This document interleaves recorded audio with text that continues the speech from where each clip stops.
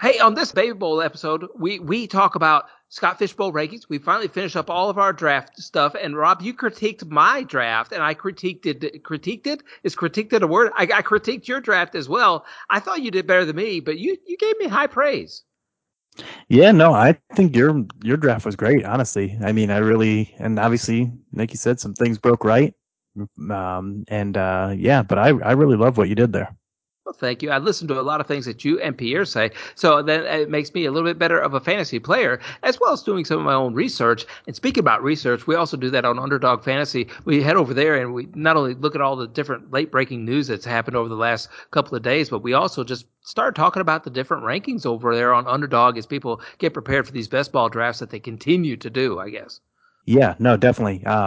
Those drafts are coming in early and often. You know, people have been drafting for months, and it's interesting to see like different ADPs and things like that. But it's fun to look at.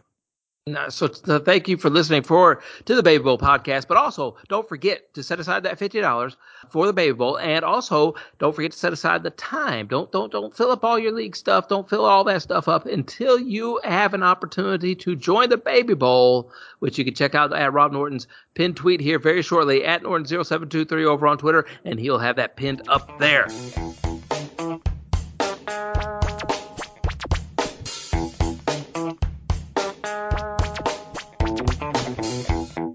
Good morning, good evening, good afternoon. Welcome to another edition of the Baby Bowl podcast here on the Fantasy Impact Today Network. I'm Wes Easley, one of your hosts, as always. And I also have with me the daddy of the Baby Bowl, a savant in fantasy football, a guy who never stops thinking about how he's going to construct a DFS lineup. It is Rob Norton at Norton0723 over on Twitter and the same on TikTok. Hello, Rob. Hey, Wes, how you doing tonight?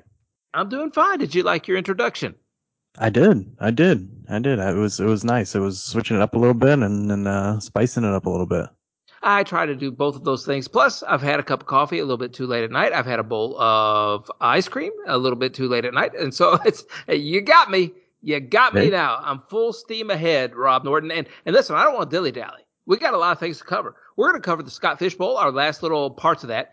Also, some important news coming up here on the Baby Bowl. I've been informed of some secret information that we are going to let out of the bag. If the cat is in the bag, we're going to let the cat out of the bag tonight here, Rob Norton. And you may be going, what exactly is the cat? I'll tell you what the cat is. I'll tell you what the cat is. You already told me what the cat was. So if you don't remember, I'll tell you what it is a little bit later. But we're also going to go over some NFL news because there has been a lot of news that I think will impact fantasy football in the future and in this season a little bit. And I want to get your thoughts on that because you are, like I said, a fantasy football savant. All right. I appreciate that. I appreciate that. No worries. Hey, before, well, can we do the Baby Bowl thing? Because people are listening to the Baby Bowl. I'm going to try and persuade a lot of people to join the Baby Bowl again this year. It's 150 people. We've had approximately last season. We keep like doubling. We keep, we have good numbers. We keep trending upward on the Baby Bowl entries, Rob. And so it's a $50 entry fee, just so everybody knows. And a third, we put some towards charity. A lot of it goes in the prize pool. You have a chance to win the prize at the end of the year. The winner last year won like $800, I believe. Correct me where I'm wrong, Rob. You just interject there because you know me. I don't remember numbers very well. But he won. The person won $800 last year. We also have a Baby Bowl playoff edition. That person won a lot of money as well. So not only are you doing good things for charity, but you're also doing good things for your wallet, hopefully as well. Right, Rob? Am I good? I think so. I don't know that. I was gonna say I don't know offhand the top prize amounts from last year. As bad as that may sound, but yeah, I know it was upwards of $800 for sure for the regular season champion, and a pretty good amount for the playoff too. So yeah, like you said, play. There's a half goes to charity, half goes to prize pool. The half that goes to charity that's split in half between two different charities, Ashley's Embrace and March of Dimes. So yeah, it's a fun event, unique event, and hopefully we get a lot of people to join again this year. Player elimination is what it is. You use a player 1 week, you don't get to use them the rest of the year. So that's real simple.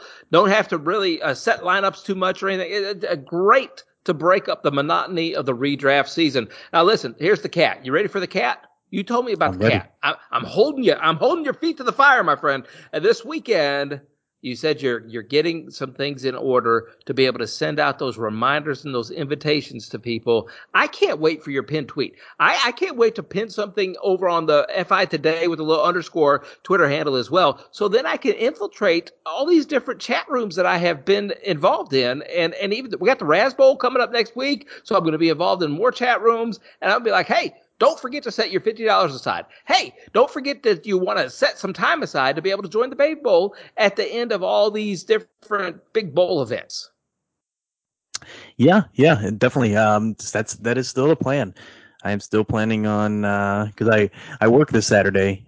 So once I get caught up with my work, I should be able to have some time to do my own thing and then get the leagues kind of set up and get it going. So yeah, I'm planning on starting Rob, to the soft invite this Rob, Saturday.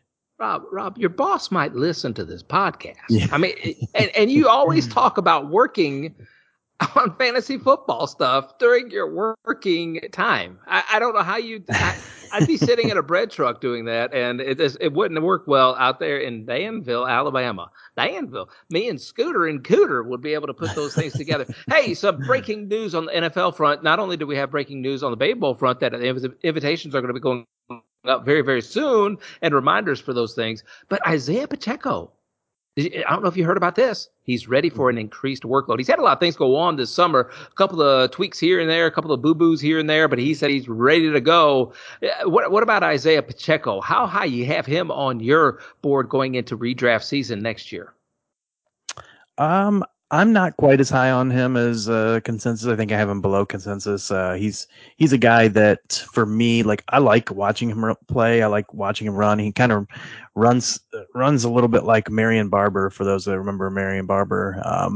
And he's a violent runner. And but my main thing with Pacheco is that he's still in a committee. He probably should get the most carries of the group, but I don't see him getting much pass work.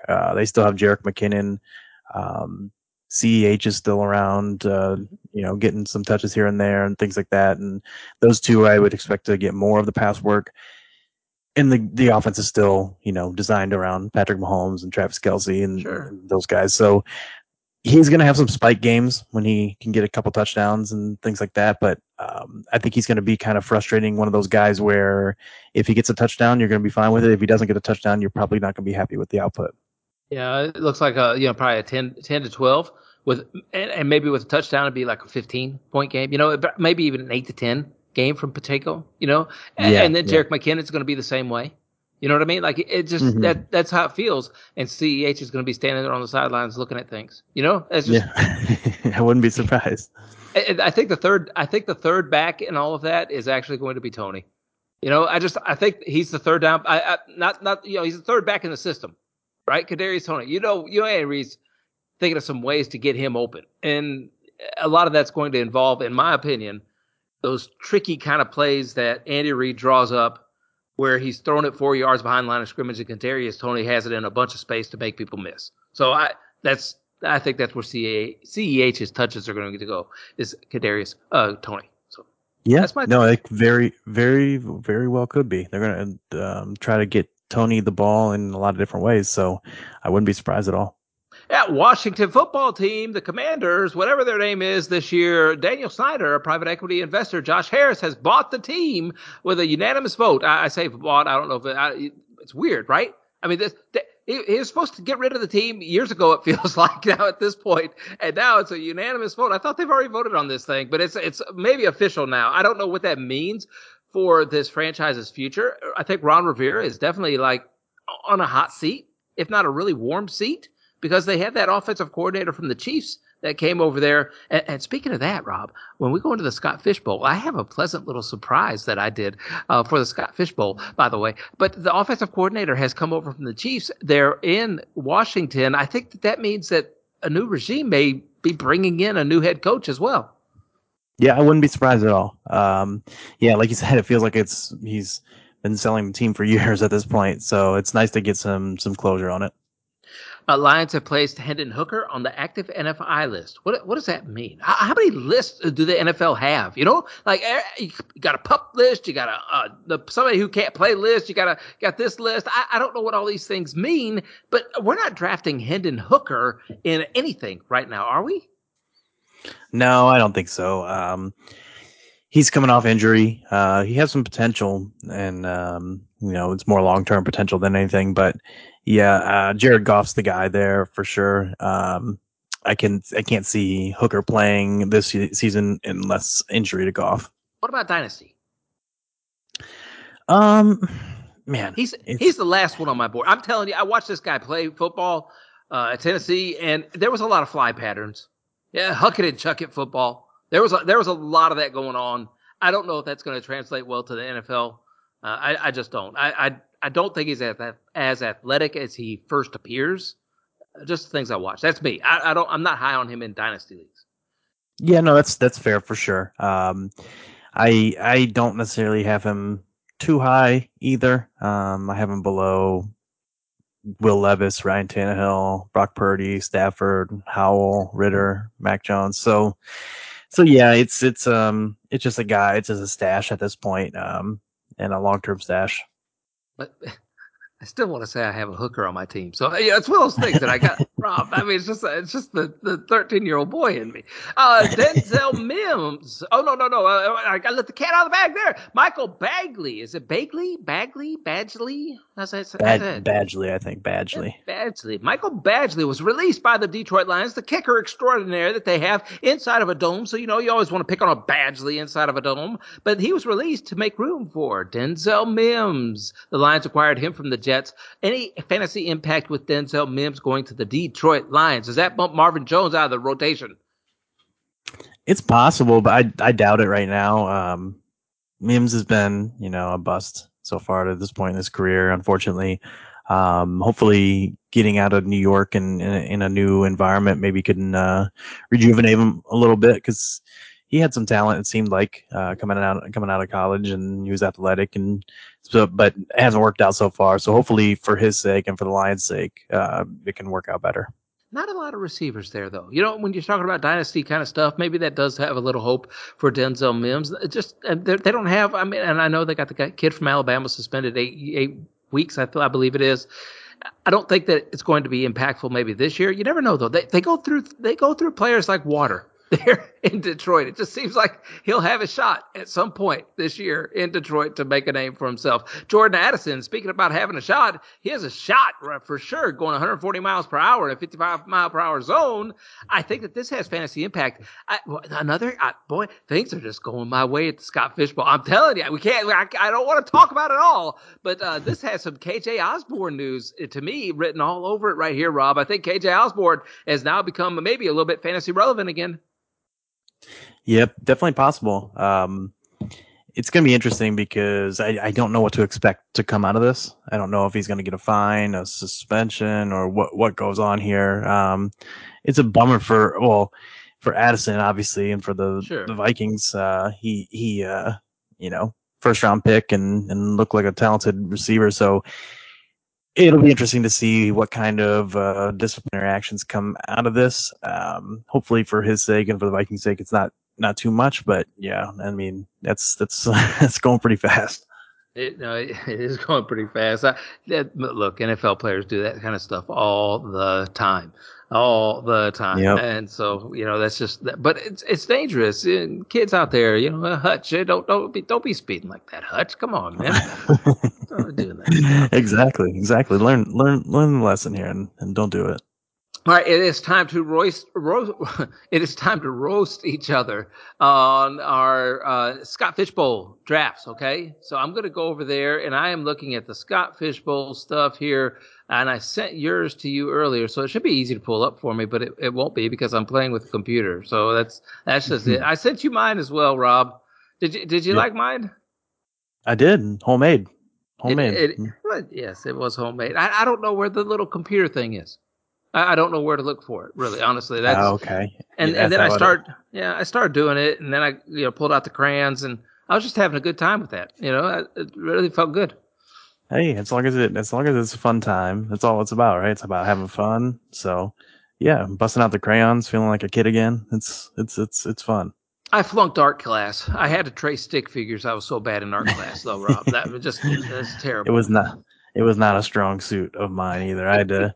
It was the probably the class I tried the hardest at, and throughout high school, and I still didn't. I still got a B in it. So I didn't give up though. I kept drawing pictures on bathroom walls. So that was yeah. stuff that I did. Hey, let me look. First thing I noticed. First thing that jumps out at me. I cannot believe that you took 5 quarterbacks in the Scott Fish Bowl this season, Rob. Explain to me that. I mean, I understand. I think last year I went into it with 3, and I wanted to walk out of the room a little bit more than with 3 this year, but 5? Yeah, so once I got to a point where I was waiting on my top two QBs. I didn't take Russell Wilson until 6:04 and Bryce Young until 8:04. So after that, I wanted to make sure, with the scoring format this year, it is like, to me, it's crucial that you start two QBs every single week, no matter what, even if they're the worst QB in Sure, the league. sure, Um, because the volume scoring for QBs is so good. There's no negatives for anything, no interceptions, fumbles, incompletion sacks, anything like that, like there was last year. So basically, what I did is, I took Russell Wilson, took Bryce Young, and then waited and took Desmond Ritter and Ryan Tannehill. Now, I wasn't confident either one of those was going to start the entire season. Um, so that's why I ended up taking Will Levis later on. I was debating between like a Will Levis or Taylor Heineke. I felt like Will Levis has more upside than Heineke, just from a prospect standpoint, as well as the offense. Like, I trust the Titans more than the Falcons, even though I like the Falcons' weapons better.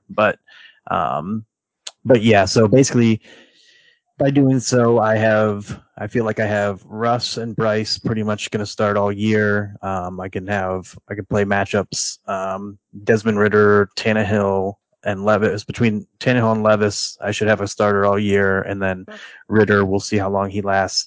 Do, But do that you, way, I'm pretty much guaranteeing I have two QBs every single week, even on bye weeks. Okay, so I'm getting down to my last pick, and so I did right before I picked Gardner Minshew. Okay, so he was still on the board, so I got him I like it. because he has the potential to start at the beginning of the year. You never know how long he will start. He's always one of those guys who's just waiting in the background. It feels like, and could put up good numbers there in Indianapolis, I believe, with that Mm-hmm. receiving core. Uh, but do I need to handcuff Desmond Ritter? I mean, you sound very concerned, and I know that we went over some things earlier this season with Prize Picks and how low Desmond Ritter's totals were, and that was one of the first things out of your mouth was, "Ooh, I wonder how much they're planning on playing Taylor Heineke, or at least Prize Picks thinks they're going to play Taylor Heineke." Yeah, that's the thing is, like I said, I like Ritter. I like him from a fantasy perspective. I don't know how I feel about him real life and long term, and I don't know how committed they are to him. So that's the thing is, I mean, in your situation though, you did take QBs a little bit earlier than I did, at least your first one, and then so it's tough. It's tough. It would be, if you took Heineke, it would be a safe move because then you're just guaranteeing you have um, pretty much three QBs all year, no matter what. So it wouldn't be a bad move. I would probably kind of like it actually because looking at your team with Justin Fields, not to ruin it for everyone, but he is on bye week 13. So when you get around to that week 13 and it's playoffs, and you're starting CJ Stroud, and if Desmond Ritter is not the starter anymore, and Anthony Richardson is starting at that point, Oh, then sneaky little snakes. Eh? Yeah. you might be sitting there with just one QB. So Heineke could be a situation where Okay. you are guaranteeing yourself three all year. Okay. And let me also, as I continue to critique your super Scott Fishbowl roster here, you kept pounding, you kept stressing. tight end, tight end, tight end. Yeah, late round tight ends, tight ends, tight ends. I heard you. I know. I can play it back for you, Rob, if you want me to. And then I look at your roster, and you have 3 tight ends. That's it. Kelsey, Pitts, Okonkwo, Chig is what people call them. That's it. That's all you got. Why only 3? Yep. So it wasn't necessarily by plan. I did want to get 2 or 3 high end ones, and I feel like I did that. So with Kelsey, Pitts, and Chig.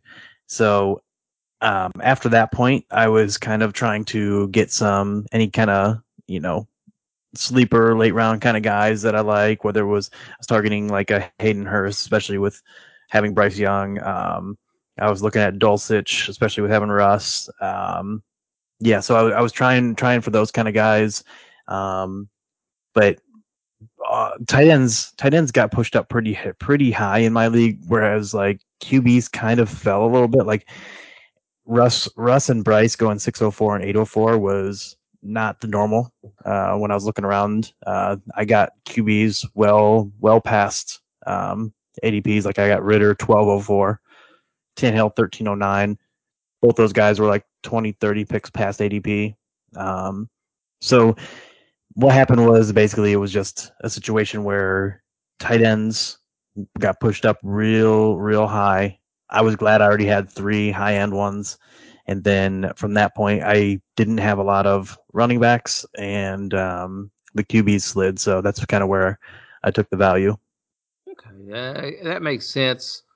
And I don't know. Like because we know that there is some additional scoring for tight ends in this system, so there might be a couple of more boom weeks for tight ends. And so I look at this and I'm going, oh, Rob, I wish you would have had more tight ends. But I see what you did.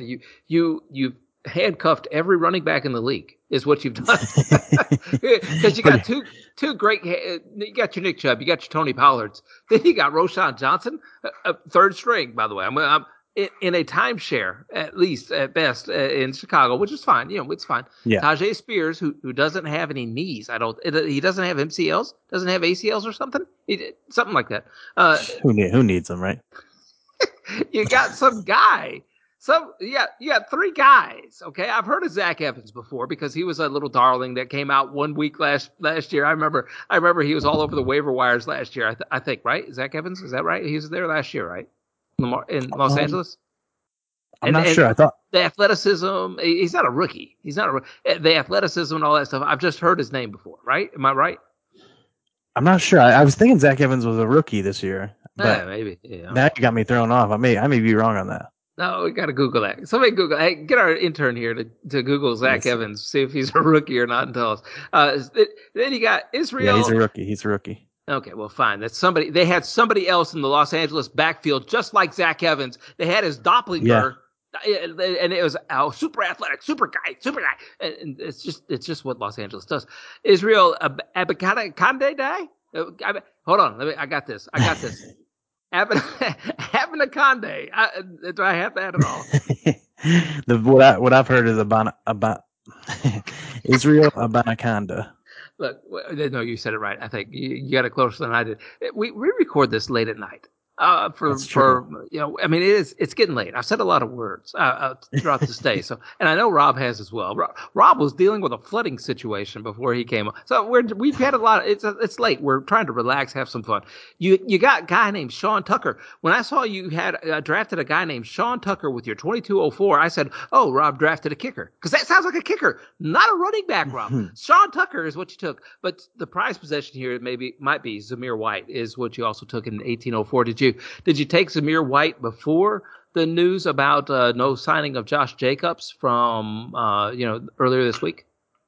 I think it was right after. Okay. Although I've been eyeing up Zamir White for that kind of exact reason all along. I like to, obviously, as you can see, I like taking guys who look like they might be the clear handcuff. All those guys down there look like they have a real shot at being like the clear handcuff that would see a ton of work if the starter went down. So I like stashing those kind of guys, because those are the guys that if news breaks, like for example, if Josh Jacobs does hold out, Zamir White is shooting up draft boards. Zamir White if it was during the regular season, if Josh Jacobs went down, Zamir White would be the headliner of all the waiver wire articles. So stashing those kind of guys, that's what I like to do. Stash those upside plays and get out ahead of the waiver wire. That way you don't have to use your fab and your waiver priority on those guys. Sure, and I like to stay a week ahead, try to stay a week ahead of those things a little bit. And then Scott Fishbowl, you can get them for, zero, sometimes on some of those guys a little bit there. Let's see. What else did I notice here? You ended up 6 wide receivers, no kickers at all. 6 wide receivers with a DK Metcalf, a Christian Watson, Treylon Burks in Tennessee. That kind of hurts now. A little sting right there. A little bit, yeah. JSN over in Seattle. Rondale Moore, I like that pick because it's just there's not a lot of weapons there, and if he's going to stay on the field a little bit, that's going to be good for him. And a Jalen Hyatt for the New York Giants. It's tough, man. New York Giant wide receivers were falling drastically in the Scott Fishbowl, and it's like, okay, I know why, because we don't know who to take. We don't know which one to take. So I like the upside with Jalen Hyatt anyway, and I believe he probably has close to the most speed out of probably the most size too out of all those guys. Yeah, for sure. Because Wandale is fairly small. He's quick, small, but I like Wandale a little bit too. But he's coming off an ACL. Slayton does have decent size. He might be the biggest. But either way though, Hyatt to me is kind of the most upside of that Giants group because we don't really know what he is. He's a third round rookie prospect, flashed in at Tennessee a little bit, and yeah, it's an ambiguous situation. This is the type of thing that I like to take a chance on. When people, like you said, people don't want to draft into these situations because they don't have a good feel for what's going to happen. But if you lean into that uncertainty, you lean into that and just take some shots at it. Whether when you're doing multiple drafts, whether it's Scott Fishbowl, best ball drafts, all that kind of stuff.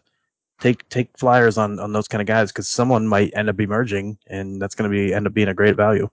Well, I do that way too often, Rob, and people are about to see that a little bit on my draft board that you are going to now critique. Hey, go ahead, be gentle with me though, Rob. Be gentle. I'm no savant like you. I don't know. I think yours is pretty strong when I'm looking at it. I'm winning it all. I've already told you I'm winning it all. That's all I needed was a little bit more encouragement to have my my confidence built up a little bit more. Out of all the 3,300 teams, Rob, I do think I have the winning formula. I think it's really good, to be honest. Yeah. So one thing that jumps out to me is, like you said, when I was preaching about the tight ends, you did follow through with that. Went 4 straight tight ends at one point. Which, yeah, there were no tight ends taken. There was, but there were, but there weren't. There were some teams that had a lot, and then there were some teams that were coming up on both sides of me that didn't have any, and I'm like, oh, forget it, man. I'm taking them. I'm just going to handcuff these guys. Go ahead. Yeah, I like it because the only one I don't really like is Logan Thomas, but again, I mean, it's 1505. How much can you really complain too much about that? But yeah, you took Kyle Pitts at 408. I love that value. I took him at 404, so obviously I love it at 408 too. I like Tyler Higbee. I've always kind of liked Tyler Higbee though, but there's been some encouraging stuff about Tyler Higbee where he had really good metrics until their offensive line got really banged up, and then all of a sudden his route percentage just dropped off the map because you had to use them to block all the time since their offensive line was so bad. So if their offensive line is healthy and improved, he should get back to running more routes, which is where he was successful for a while. You took the Hayden Hurst, like I said. I wanted to get Hayden Hurst. I'm jealous that these guys dropped to because none of these guys were there at those points that you took them at. So I will say, one thing that jumps out to me too is the other thing that jumps out to me is I was gonna say Samaje Perine. I figured you were gonna go with him. Are you confident he's gonna start all year? That's a good question. Am I? I am, but I am really wishfully thinking on this. You and I talk about this a lot about the injuries that end up happening to running backs, and then how long it takes for those guys to actually come back and be effective. Look, if Mm-hmm. he's going to miss training camp time, which I don't know that he's necessarily missing training camp time, I don't know that we can believe anything coming out of any training camps at this point, especially a Sean Payton training camp. Okay, so whenever I hear of any, all the smoke, hey, I'm going to play this year. We saw those things, those little clips earlier. Look, he doesn't sound healthy to me. It sounds like a smoke screen out there in Denver. So I was maybe reaching a little bit for Samaje Perine. I don't know that I did. I searched it a little bit to see what kind of ADP was going on at the present time whenever I took him.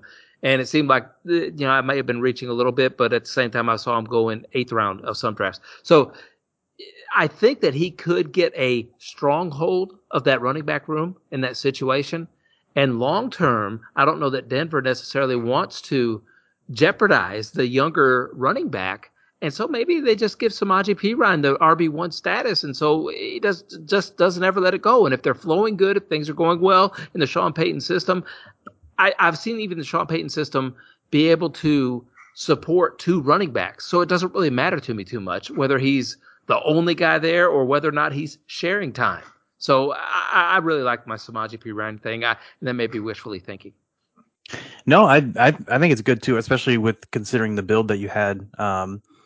Taking only one like real early with Derrick Henry, and then having David Montgomery at 608. And I knew you. We talked about it that you had Montgomery. I figured you would be getting Montgomery. But that's the thing is with Montgomery, there is risk of him not getting a full-time workload. So taking a guy like Perine, you can supplement with that. And then, I can't knock the handcuff stashes. Obviously, I took Zamir White, so same as you, and I like old Leonard Fournette, taking him late as a stash as well. So I can't critique it too much. Yeah. Hey, can I back it up? Back it up. I'm gonna back it up here just for a minute. Yeah. You said you didn't like the Logan Thomas thing. Mm-hmm. I know you don't like Logan Thomas. I brought up Logan Thomas's name one time previously in this season's edition of the BabyBowl podcast, and I heard you just scoff a little bit. I mean, you're a nice guy always. You always season everything you say with a little bit of salt, but I can tell whenever you don't like somebody and you don't like Logan Thomas. And I don't understand why you don't like Logan Thomas. Let me tell you something, man. Okay? Are you listening to me? Yeah, I'm listening. Listen to me, Rob Norton, brother. Listen to me. You have Ron Rivera there who just loves to help the tight end position explode. Okay, he just loves to do that. Looking back in his days with Carolina and how what was his name? Greg, my old Bears tight end. What was his name? Greg Olsen. Hey, I knew you know. Greg Olsen, and boom, perennial all-star, right? Or all-pro, whatever they call it. And then you look at what's the coach's name that came over from Kansas City? Bieniemy. Eric Bieniemy. You look at what did Eric Bieniemy? Did he have anything to do with Travis Kelce? A little bit, maybe, right? I mean, a little bit, right? So we're coming out of a Kansas City style offense, or we have that coming over to Washington. We have a Ron Rivera style offense in Carolina. Look, everything's setting up for Logan Thomas. Everything is setting up for him to return to a form that he has been able to have for at least 8 games in his NFL career. Yeah. I mean, it's possible for sure. And again, it's a 15th round pick, so it's hard to really critique. Nothing's a sure thing, especially a 15th round pick. So it's take it with a grain of salt here. But yeah, I mean, ultimately, my thing with Logan Thomas is like at this point, he's 32, coming off some major injuries. Averaged 5.5 fantasy points per game last year. Don't hit me with facts, okay? Do not hit me with facts. Yeah, and that was the thing is like even so he still ran the 16th most routes on the season of any tight end, but his target share was 21st. His target per route run was 31st. Air yard share was 19th. Yards per route run was 37th. Yards per target 37th. So it kind of just I feel like he's at this point He was where hurt, Rob. He was hurt I last year know, for a I big know. majority part of the season, and then He the was, he Washington was. football team had nothing to play for, nothing to play That for. that is fair. That is fair. I just feel like at this point, like he was like I said, he was hurt, and I feel it's more likely that he is on the downslope, basically like ending his career, and Cole Turner is going to take over for him than it would be for him to rebound. But Oh, at the same time, very possible. you want a rookie tight end to unseat Logan Thomas, who was a quarterback in college. I gotta say that too. Just all those things. All right, most hated pick out of all this was Noah Fant. I don't know what I was thinking. I was blocking those guys. Is what I was doing. I was trying to block everybody around me in the Steak and Shake division from being able to get a tight end at all. And I looked up at everything. I went, Noah Fant. Why would I do that? Will Disley's always stealing touchdowns, and they got 3 wide receivers now. Noah Fant. That's a terrible pick. So I was upset at myself for that personally. That was my worst one. Okay, yeah, no,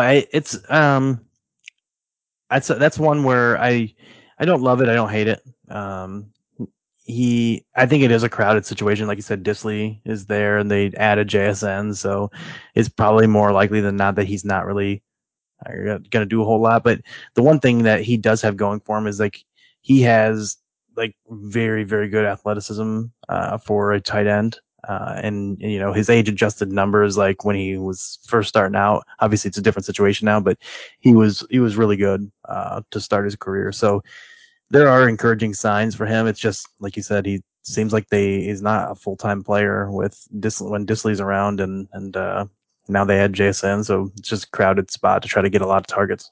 I had to get that Hayden Hurst pick. Hayden Hurst has I done like that very one. well in the league. You know what I mean? He's done very well, and then putting him there with Bryce Young, I think the young quarterback's eyes are going to go towards the tight end, and Hayden Hurst has always shown where he can create a little separation in the defensive backfield to be able to have an open target for a Bryce Young. So I like that. Yeah, to me, Hayden Hurst is kind of like the discount Dalton Schultz this year. Okay. That's how I feel. They both, and it's funny because they both have a rookie QB. Both have Stroud and Bryce Young. Mhm. But the thing is like Schultz has been better over the last couple of years, but he's also been in a more advantageous situation for him. Like he was in Dallas the past couple of years where he was the second.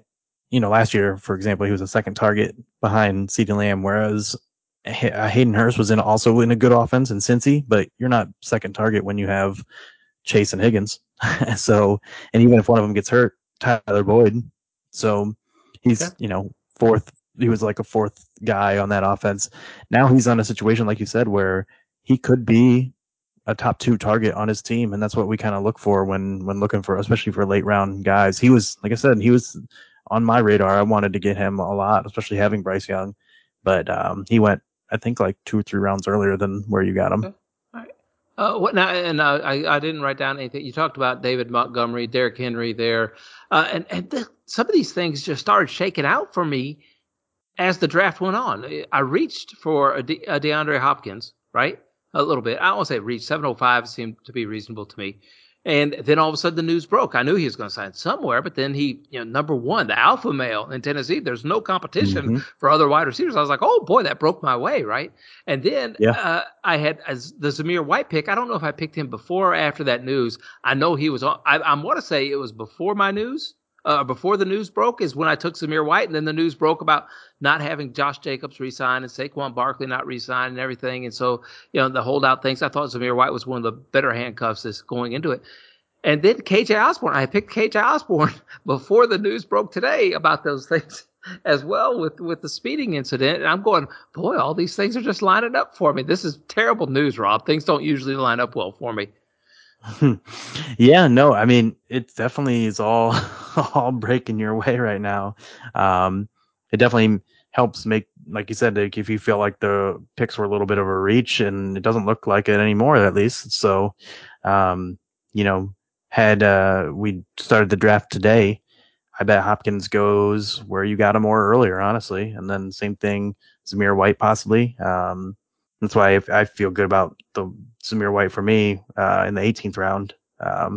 So that one ended up going my way too. And but yeah, I mean I can't pick this apart too much because I like I had told you before I like Justin Fields. I think he's one of the last QBs to take if available in the first round, and then Tyreek is clearly an alpha receiver. And like I was mentioning before, if you have, I like getting like any of like the top 24, top 30 ish receivers. And then after that point, I'm kind of just shooting for upside.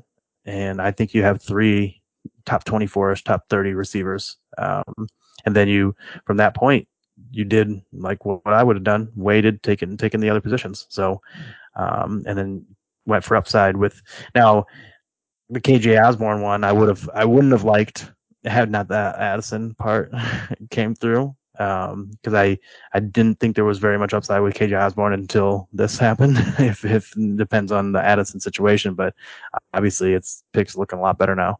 Okay, Uncle Lenny, he was there on the board for me as well. Running backs were thin. I mean, it got thin very fast. I think that's why I took Zamir White where I did, because it was all backup running backs at that point, and they were flying off the board. Flying off the board. So I'm like, I got to find one. Let me find one here. And then Zamir White was there, and that's why I took Uncle Lenny at 1705 was because there weren't any really left. I thought if Leonard Fournette, he still has the potential to be I don't want to say a workhorse back, but he has the potential to be, the RB1 in a place. And I think about rumored that he goes to the Patriots.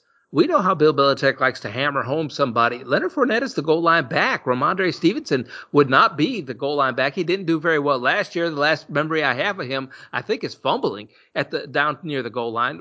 Look, he threw it backwards to the other team at some point last season. I don't necessarily think that he's really high on the Bill Belichick, we got to give him all the work list if he doesn't, if Leonard Fournette goes to New England. Yeah, no, I agree.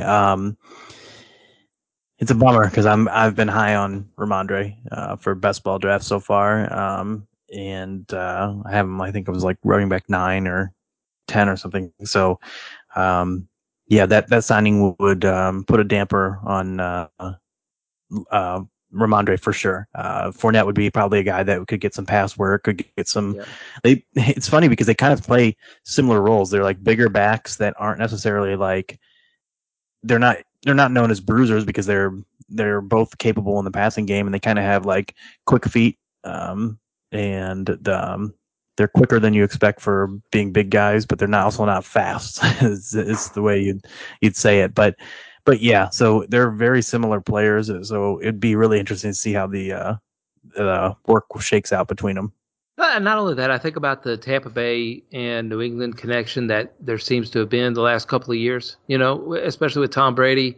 I'm sure if even the thought of if New England's reaching out to Leonard Fournette, they've done a little bit of work. They may have even called Tom Brady and said, hey, what do you think of this guy? I mean, is he going to fit in our, so there might be a similarity there. I don't think there's going to be a lot of learning curve, stuff like that. So I don't know. I thought it was a good pick. I thought it was a good draft. Yeah. Oh, my favorite one, Richie James Jr. Oh, is that what he's going by? I don't know what he's going by. He's a lot smaller than I thought. When I looked at his little, I'm like, boy, he's only like 5'8" or 5'9", 5'10", whatever he was. He was smaller than I thought. Maybe it's the hair that I think is big. But Richie James, Kansas City wide receiver. I got him at 2008. There's not a lot. It's slim pickings. I'm looking for upside, and I needed another wide receiver, I thought. So I went ahead and got him. Any possibility there that shakes out? Huh? You think? I think so. I actually like taking him in late in drafts, best ball drafts. It's another situation where it's an ambiguous pecking order for the targets in Kansas City. We know Travis Kelce's the alpha, but after that, we don't really know. I mean, Rashee Rice, Sky Moore, kind of like some of the favorites at MVS is there, but Richie James, he signed there, and he was productive down the stretch last season for the Giants. So I could easily see him being a guy that ends up being a great value late in drafts. You know what else I saw about Richie James was that, and so I was looking at all the different wide receivers that were left, and I was trying to think of picking some from a high octane offense like a Kansas City or someplace like that. And I saw his name on there. I was like, huh. All right. So I made me a little list of different names to choose from. And so when I looked him up, one of the things that kept jumping out at me that on different articles that I saw was from Next Gen Stats. He actually had, I want to say, I hope I say this right. You know how Next Gen Stats are for a 51-year-old man. Okay, Rob, I try. But he has the most separation from defenders. He created the most separation from defenders last season out of all the wide receivers, out of all the running backs and tight ends. I know if I understand everything right, which may be a indication of why he signed with Kansas City, why Kansas City went out and had him, and that's in the New York Giant offense. That's kind of clustered up there a little bit. So I thought that was good news. I thought, boy, that sounds like something that Andy Reid would really like. So that's why I took Richie, why I gave him a little bit of an edge over all the other players I was looking at. Yeah, I don't blame you at all. I like I said, I think that's a good point to point out there, the separation stuff, and obviously, when you get such a guy like that produced in a offense where, because it was kind of like the Giants and Kansas City have kind of like a similar build. They both have that alpha tight end. Obviously, Kelsey's better than Waller. Mahomes is better than Daniel Jones. So like, but then after that, they both have like big question marks as who's going to be the next guy at wide receiver. And Richie James was a guy who emerged last year as one of the favorites among that group, and there's no reason to think he might be able to do the same there, especially given the metrics that he put up. All right, all right. Hey, let's tie up some loose ends here, if you don't mind. You still got a minute, or your water coming up from the floors, or how's that working? The water is going back out now, so we're on the right path. All right. Hey, something I saw. Aaron Rodgers. I'm headed over to Underdog here, Rob. Aaron Rodgers. Aaron Rodgers just doesn't look the same to me in that uniform. I mean, you talk about somebody who looks Yeah. like they got aged a little bit. I don't know. Maybe he's just cleaner cut. Maybe I'm thinking of Green Bay Packer Aaron Rodgers, where he just came to training camp in jeans and long hair and beards, just whatever. But maybe the darkness retreat, worked out for him pretty well. I don't know. He looks different though. Yeah, it's interesting. He he does look different, like you said. I'm excited to see though what he can do this year in a different situation and what he can do to boost those pass catchers for the Jets. All right, me too. I am. Sam Laporta is headed for a big role. Do you believe that? I'm torn on it because I think there's a path to it, but I'm always very skeptical to buy into rookie tight ends. Okay, I agree. But Jared Goff does pretty well at the Yeah, helm for Detroit. You know what I mean? Like, if there's somebody, sounds weird to say, but if there's somebody who can do well with makes Sam Laporta do well, I think it could be a little Jared Goff. I do. And I think back to the Tyler Higbee days and everything, and I think about how Jared Goff does not like to be blitzed at all. So, again, Sam Laporta hangs around the line of scrimmage, big bodied guy. If he could just create a little separation, I think Jared Goff will find him.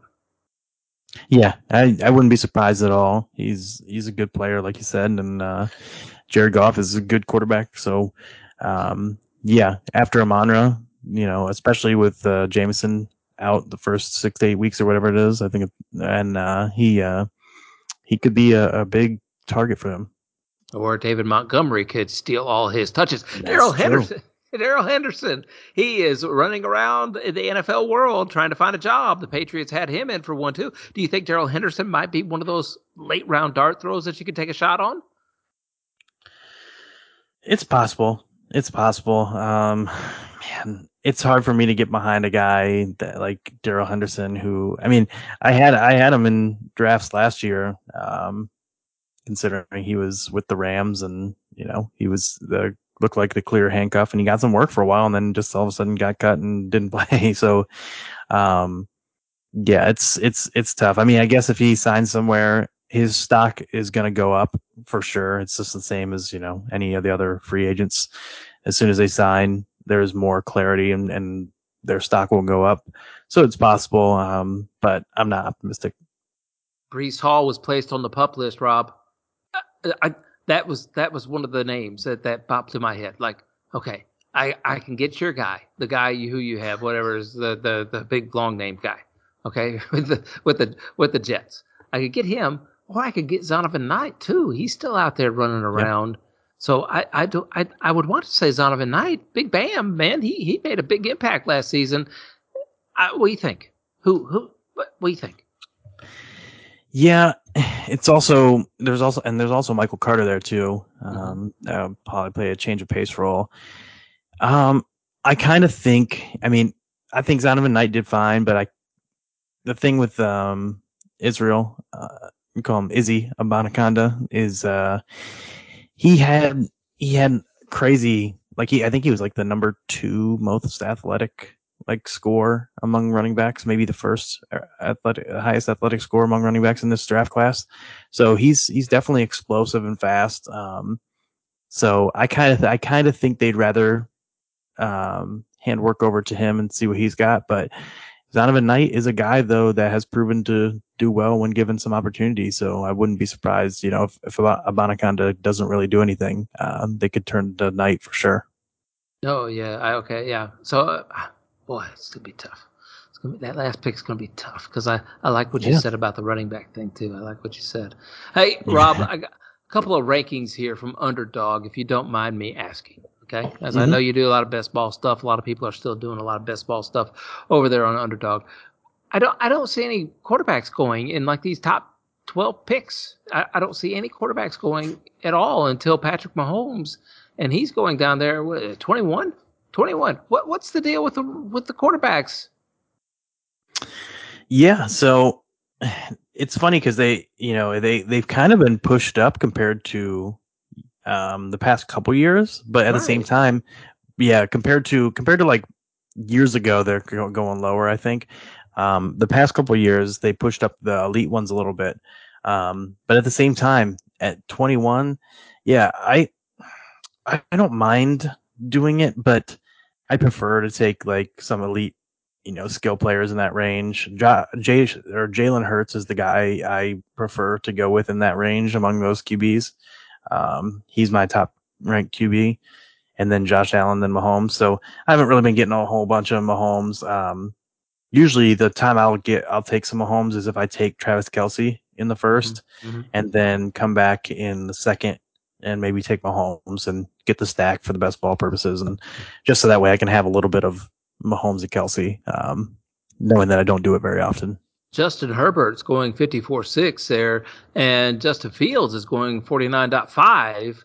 It seems like you could, if wait around for those guys a little bit. Joe Burrow is going 45.3, so it just seems like you could wait around for those guys in the fourth fourth round. You can still try and get some of those people. It seems like plenty of good quarterbacks to choose from if you just choose to wait.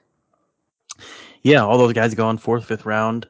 All of them have a lot of upside, and all of them really good. And Fields is my favorite of the group there because of the running, and I also like the ability to. Usually, he's going right on that 4 or 5 turn. Same with DJ Moore, and I've been always big on DJ Moore. So I kind of love like if I have that turn there, early first round pick, taking DJ Moore and Justin Fields right there on that turn works out pretty well.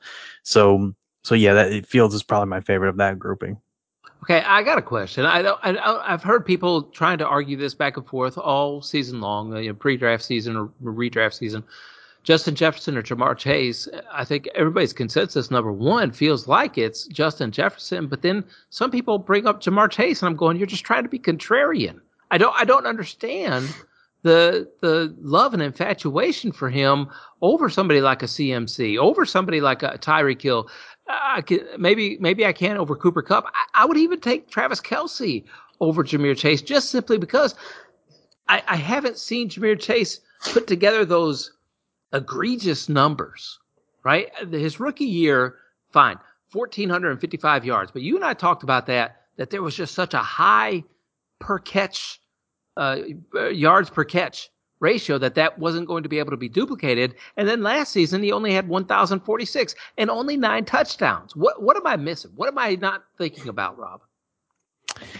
Well, for what it's worth, he did miss games, and Okay. so So he was actually, on a pace of like, I think it was like 14, 1,500 yards again, and 13 touchdowns again. And again, he had more targets last year in 5 less games, more receptions in 5 less games. So he was on like a pretty crazy pace. He scored more points per game last year.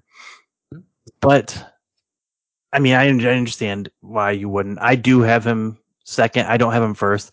I do think when people are putting him first, I think he could finish first. I'm not saying he couldn't.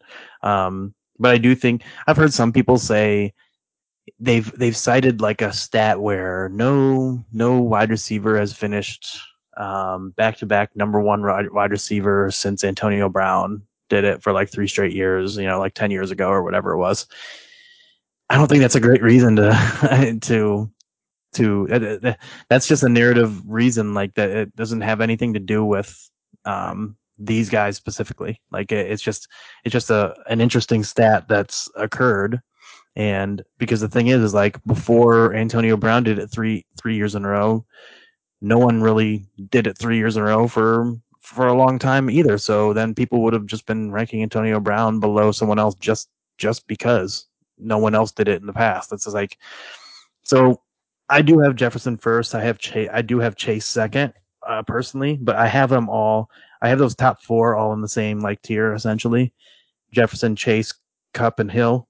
Um, I think it's fine if people want to put it any which way, but I understand, like you said, I understand why you'd be skeptical about putting him above some of those guys. Good argument. I think that there's going to be a wide receiver dead zone starting around Stephon Diggs at 7-8, all the way down through Devontae Adams at 14-1. A lot of concerns for me right there with those guys. It's Stephon Diggs, A.J. Brown, CeeDee Lamb, Garrett Wilson, Amon-Ra St. Brown, and Devontae Adams. I, Stephon Diggs just doesn't seem like a happy camper. I'm glad DeAndre Hopkins didn't go to Buffalo because now we can know Stephon Diggs will still be the high volume guy, right? Right. So I'm a little bit more comfortable with him than I am with AJ Brown. CeeDee Lamb has me scared though. He's the alpha male in Dallas, but then the system has changed there this season, Rob. Yeah. I almost want to say that I want to put an Amon-Ra over the top of CeeDee Lamb, and I'm not high on Garrett Wilson, so I would have those guys ranked like a Stephon Diggs, Amon-Ra St. Brown, and then AJ Brown. I could be wrong there. I just expect big things out of Amon-Ra this year. No, that's fair for sure. I have him on pretty high too. I do have Lamb one spot ahead. I like mine goes Diggs, Lamb, Amonra, Garrett Wilson, AJ Brown, Adams for me in that grouping. But um, I understand putting Amonra and them above Lamb, AJ, and I can understand that for sure. I think like I said, I have those all in the same tier. Really, Devontae Adams is the one I'm the most worried about, Right. and I mean he's the one that's going the latest, so it makes sense. I think he's a stud. I mean he's obviously a stud, but he went. It seemed like he went there to play with Derek Carr. Derek Carr is gone. They're in a situation where Jacobs might hold out. Jimmy G is Jimmy G is I mean questionable. We don't know what's going on with him in terms of the injury. They could be in a real bad way this season. And Devontae Adams being a veteran who, like I said, went there to play with Derek Carr, who's no longer there. I would not be surprised one bit if the season starts going south if we see a some kind of injury keeping Devontae Adams out of games.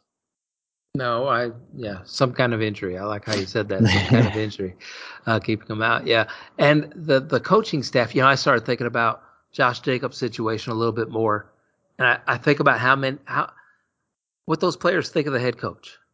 It doesn't seem like it's going well for him there, and why would Josh Jacobs want to play there? And then why would Devontae Adams want to play in Las Vegas? You know what I mean? Like there's nobody winning hmm them over. So I can hear and understand what you're saying.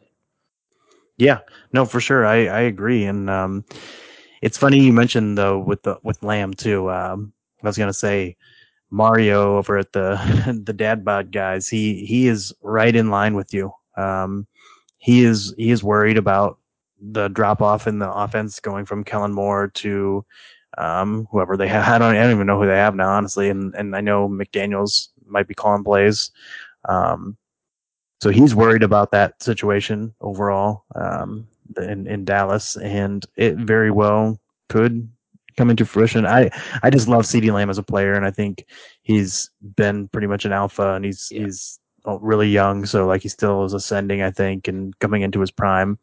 So it's hard for me to not drop him too much, but yeah, it could be a situation where and then Garrett Wilson, I love Garrett Wilson, just the stuff that he did last year as a rookie with the QB situation, and now they have Aaron Rodgers, who should be, even if he's not the same Aaron Rodgers as he used to be. I mean, he's not Zach Wilson either. So yeah, it should be a lot more fruitful situation for Garrett Wilson. I'm pretty high on him as well.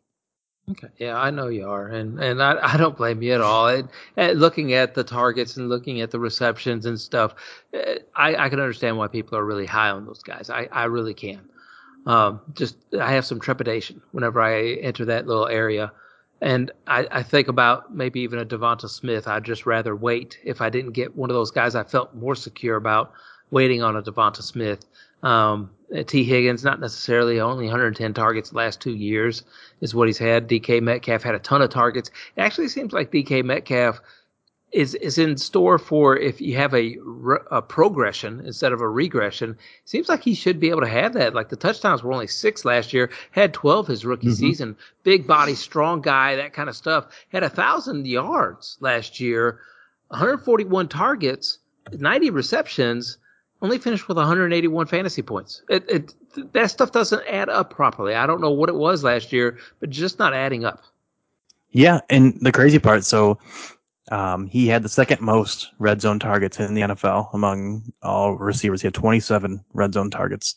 He had a 37.5% red zone target share. And yeah, like you said, career high 141 targets. And yeah, I like DK Metcalf a lot.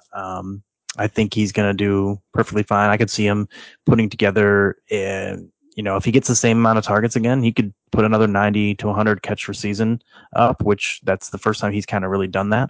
And I wouldn't be surprised if the yards ticked back up to the 11, 12, 1300 yard range and the touchdowns closer to 10 if he gets that kind of volume again. The only reason so I like I said, I like DK a lot. The only reason I don't draft more DK probably because I have him like right in line with consensus is I just I draft a lot of Tyler Lockett above consensus. And so Yes. um, it's hard for me unless I'm for sure getting Geno. The thing is, I have Geno well above consensus too, so I don't mind taking honestly both DK, Lockett, and Geno. You're a crazy guy. Hey, one more thing here as we enter this wide receiver room. I, I see after that DK little area, Calvin Ridley, Amari Cooper, Debo Samuel, Keenan Allen, Jerry Judy, and Christian Watson. Without getting on a lug fest for Christian Watson again, okay? Without those guys are all running around that 33-ish, 32-ish to 40 mark as far as drafts go. I look at this. Calvin Ridley has me a little concerned. There are a lot of mouths to feed in Jacksonville. We don't know what he's going to Yep. exactly do. It's hard to think about what he's going to do there. And who's he going to take targets away from? Does Trevor Lawrence have a favorite? I don't know if Trevor Lawrence has a favorite, but he sure had a good connection with Kirk. He sure had a good connection with Ingram towards the end of the year. Not Etienne necessarily in the passing game, but there's just a lot of people there. Amari Cooper, yeah, we saw what he could do kind of towards the end of the year, but we still got to see that. I'm Debo. We've talked. Keenan Allen seems to be the guy who's just slipping under the radar here, Rob. And he only had 89 targets last season. Maybe that's the reason why. 4 touchdowns. But the year before that, he had 157 targets, 106 receptions. I think people are thinking about maybe that Keenan Allen always gets hurt. But I can't. If I'm going to take a chance on somebody, I'm going to take a chance on Keenan Allen instead of taking a chance on a Jerry Jeudy to bounce back or anybody like that there at that Debo Samuel again. I don't know. Keenan Allen makes me feel comfortable. Yep, I'm right there with you. Keenan Allen's my favorite of the group, aside from Christian Watson, obviously, that I've mentioned plenty of times before. But I have Keenan Allen like maybe a spot or two behind Christian Watson, so I have him right there. We talked about Kellen Moore. He's now the offensive coordinator in Los Angeles. So we could see a more pass friendly, pass happy, deep ball passing, which you would think would help Quentin Johnston and Mike Williams more. But Keenan Allen's one of the best route runners in the game and still is. Last year, like you said, he only had 89 targets, but again, that was only 10 games played. So it was still, near 9 targets a game, 6.5 receptions a game. He was right in line with everything. Like his yards per reception was right in line. His fantasy points per game. So it was 16.4. So this is the last 1, 2, 3, 4, 5, 6 years now. 16.4, 16.1, 17.5, 16.3, 17.2, 17.8. Pretty consistent. He's had 157, 147, 150, 137, 159 targets. He's had 100 plus catches and 4 of the last 6 years, 97 plus in the 5 of the last 6 years, and then last year was only down because of games played. So, and the thing is, people will say he gets hurt a lot, but he really has been pretty healthy since 2017. 16 games, 15, 16, 14, 16, and then last year was 10. So I still think I don't think he's washed yet. I still think he's got it. And being tied to such a great offense, I love Keenan Allen in that range. Yeah, I don't blame you. Disservice. Everybody, we're insulting Derrick Henry. Are we not in these drafts? I mean, this is insulting. Having Derrick Yeah. Henry at the 22-4, that's insulting, man. Seriously, think about this. He had 349 attempts last season for 1,500. 349 rushing attempts. How many games in a season, Rob? 17? 17 games, yeah. What was he averaging? Like 1,000 carries per game? That's a Yeah, lot, man. I think so. I think so. He was Three, number one in the league. Number one in the league. Almost 22 a game.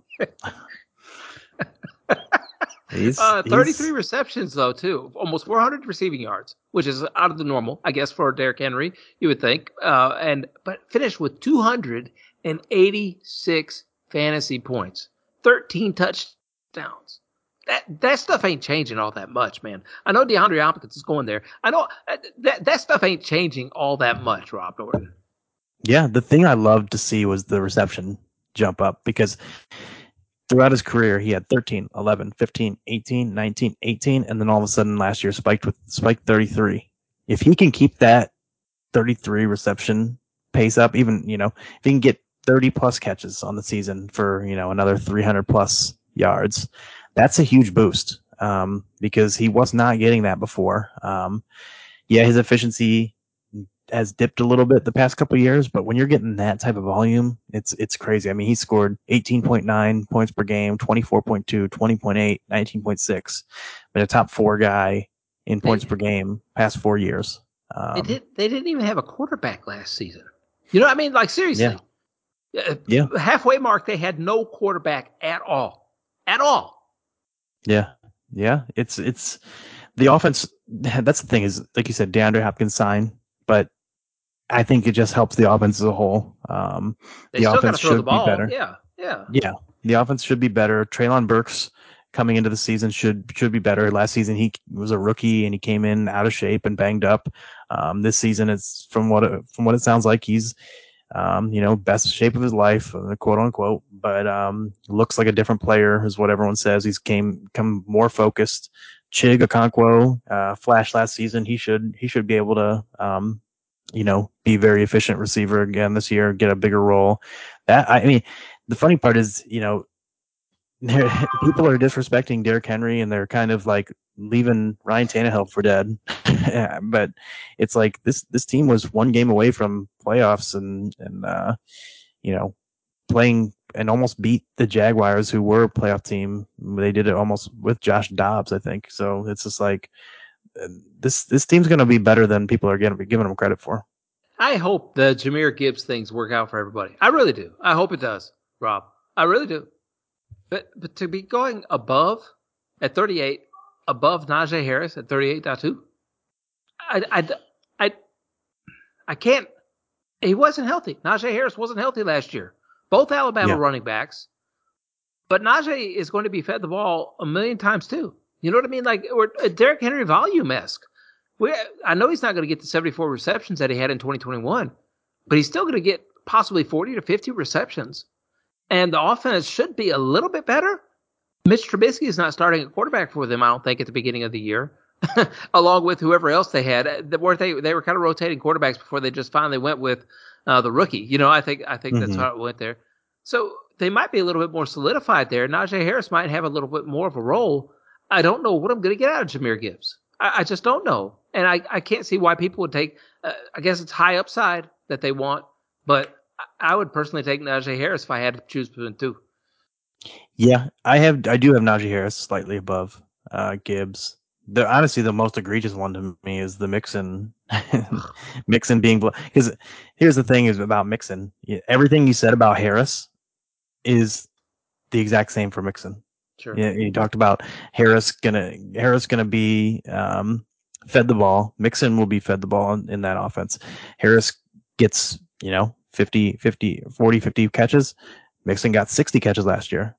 Harris, going to be a workhorse. Mixon will be a workhorse, and Mixon's going to be doing it in one of the best offenses in the NFL. So, like, that's what's wild to me is Mixon. To me, Mixon is the better version of Najee Harris, and he's going 10 picks later, and then on top of it, like I said, I already have Harris above Gibbs, so I definitely have Mixon above both of them. And but yeah, I agree. I want to take. I like that's the thing is like I see the path for upside with Gibbs, and I will say I've taken Gibbs a little bit here and there in some best ball just to kind of get some exposure to him. But I'm definitely below consensus, unfortunately, No, I or agree with maybe. you. Maybe yeah, maybe. And I do like the mix and talk there a little bit more because he is way down there right now, and I don't think there's any legal ramifications coming his way whatsoever. Hey, one more here, one more guy. Okay, or I guess little section here. At number 60 comes in Alexander Madison. I may have missed some news. I don't know. I don't know why he's being drafted at 60, and J.K. Dobbins is being drafted at 56.9. All I've ever seen out of the Baltimore Ravens backfield is a shared carry load, not only between Lamar and the running backs, but also the running backs between the running backs. And not only do they have Gus Edwards there to share with J.K. Dobbins, but there's also the other guy. I can't remember his name, but they always like to get him involved too.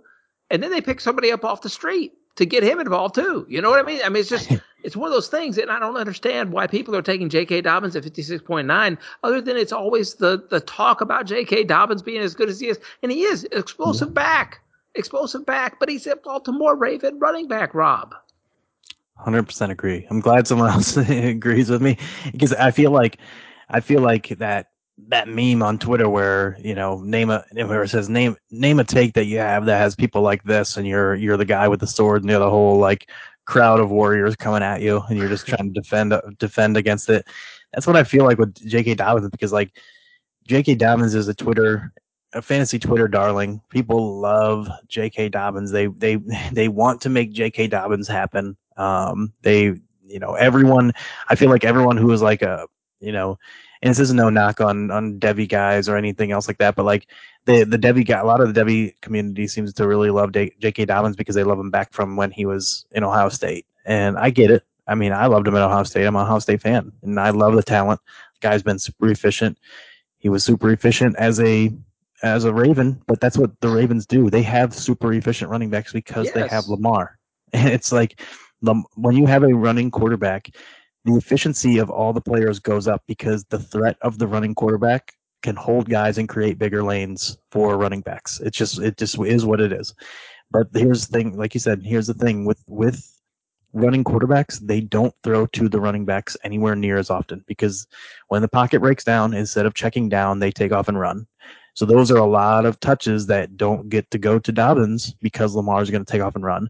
Lamar also can run near the goal line and get touchdowns himself. That's a touchdown that doesn't go to Dobbins. Lamar, all the yards he gets, those are yards that don't go to Dobbins.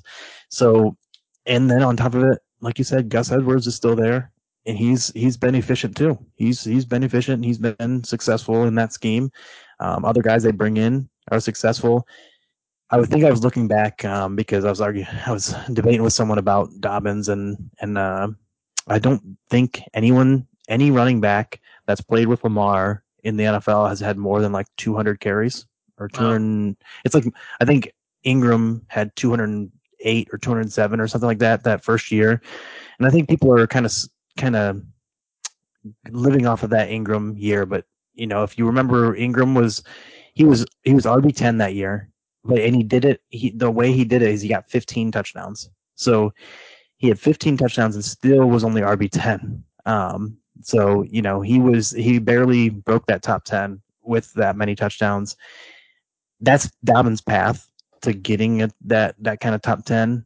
But I agree with you. Like I'm taking Alexander Madison over Dobbins. I'm taking Sanders over Dobbins. I'm taking Akers over Dobbins. I'm taking Damian Pierce over Dobbins. I'm taking James Conner over Dobbins. And then gets close there. I know you probably take Monty even over Dobbins. What you talking about? What you talking about? No, and even with Jake, Gus Edwards may be the goal line back in that situation, but it's not. It's Lamar Jackson is the goal line back. Mark Andrews is the goal line back in that situation. I mean, it's going to be a passing play to Andrews or something now. And then you also have Odell Beckham going there, right? And you got a healthy Rashad Bateman. So there's a lot of stuff going on in Baltimore with a new offensive coordinator there as well, with a new system. I don't know. And you still have the turf monsters and the practice fields for the Baltimore Ravens as well. So the J.K. Dobbins thing just doesn't make a lot of sense to me. And I like talking about this stuff, not for my sake, but hopefully for listeners' sake, because I know you put thought into it, maybe probably even more than I ever have in my entire life. Okay. Just for this one season you have. But at the same time, it's one of those things where I know if I'm wrong, you're not going to hesitate to tell me where I'm wrong. And if people are thinking like me, and sometimes, Rob, I'm gonna let you in on a little secret. Sometimes I'm wrong on purpose. Okay, not always, but sometimes I'm wrong on purpose because I do want to show the other side of things in case somebody is thinking like I am, so that you can correct that or just give the other side, not correct it necessarily, because we don't know. This is fantasy football. We don't know what's going to happen. J.K. Dobbins may have a record season. He may end up with those 200 carries. I don't know how he's going to get there, but he may end up with those 200 carries. He may have more than 7 receptions like he had last season. He may triple that to 21 receptions. I mean, if he plays that many games, he may quadruple his 77 fantasy points from last year, and that's a lot of points. Okay, but you know what I mean? I mean, he's 77 fantasy points. We don't know what's going to happen with J.K. Dobbins. We don't know what's going to happen with Gus Edwards. We don't know what's going to happen with all these guys, but it's fun to talk about, isn't it? It is. It 100% is. That's why we love it. Somebody was saying the other day that they're thinking about quitting fantasy football. I'm like, I understand. I get it. And he said, I just can't. The teams just don't seem like they used to be. I said, well, I've learned that it's more fun to talk about than it is to actually play the game, maybe even. It could be. Good job, Rob Norton. At Norton0723 over on Twitter. At Norton0723 over there on TikTok as well. Don't forget to check out that Dad Bod Fantasy Squad where Rob goes there as well on Tuesday. And Rob, I look forward to getting the My Fantasy League email invites coming into and I said invites. I said plural there. Sent to my email address here very shortly. Yep. Be on the lookout. Probably sometime Saturday afternoon, early evening. All right. Hey, I wish you luck. Look forward to. Are you in Raz Bowl? Are you doing that one? I am. Yeah, I'm looking forward to it as well. Well, I'll let you know that I'm going to throw away all my Scott Fish Bowl rankings and throw them out into the trash, just so I can have new Raz Bowl rankings. So if you're in the same division as me, don't be sniping me, brother. You know who I like. I'm gonna let you have your guys. Don't be sniping me, man. That's true. We can make that a deal. A gentleman's agreement there. Okay, no. I wish you luck. Hey, good job by you. Make sure you check out the Fantasy Impact Today Twitter handle as well at FI Today with a little underscore where this will be posted. We will also post pinned tweets on both of those Rob Nortons on the Fantasy Impact Today. We'll post pinned tweets about how to enter the Baby Bowl in case you're interested in doing that. And don't forget to check out Loafin' It. And as always, make sure that you are going to make a big impact in somebody's life today.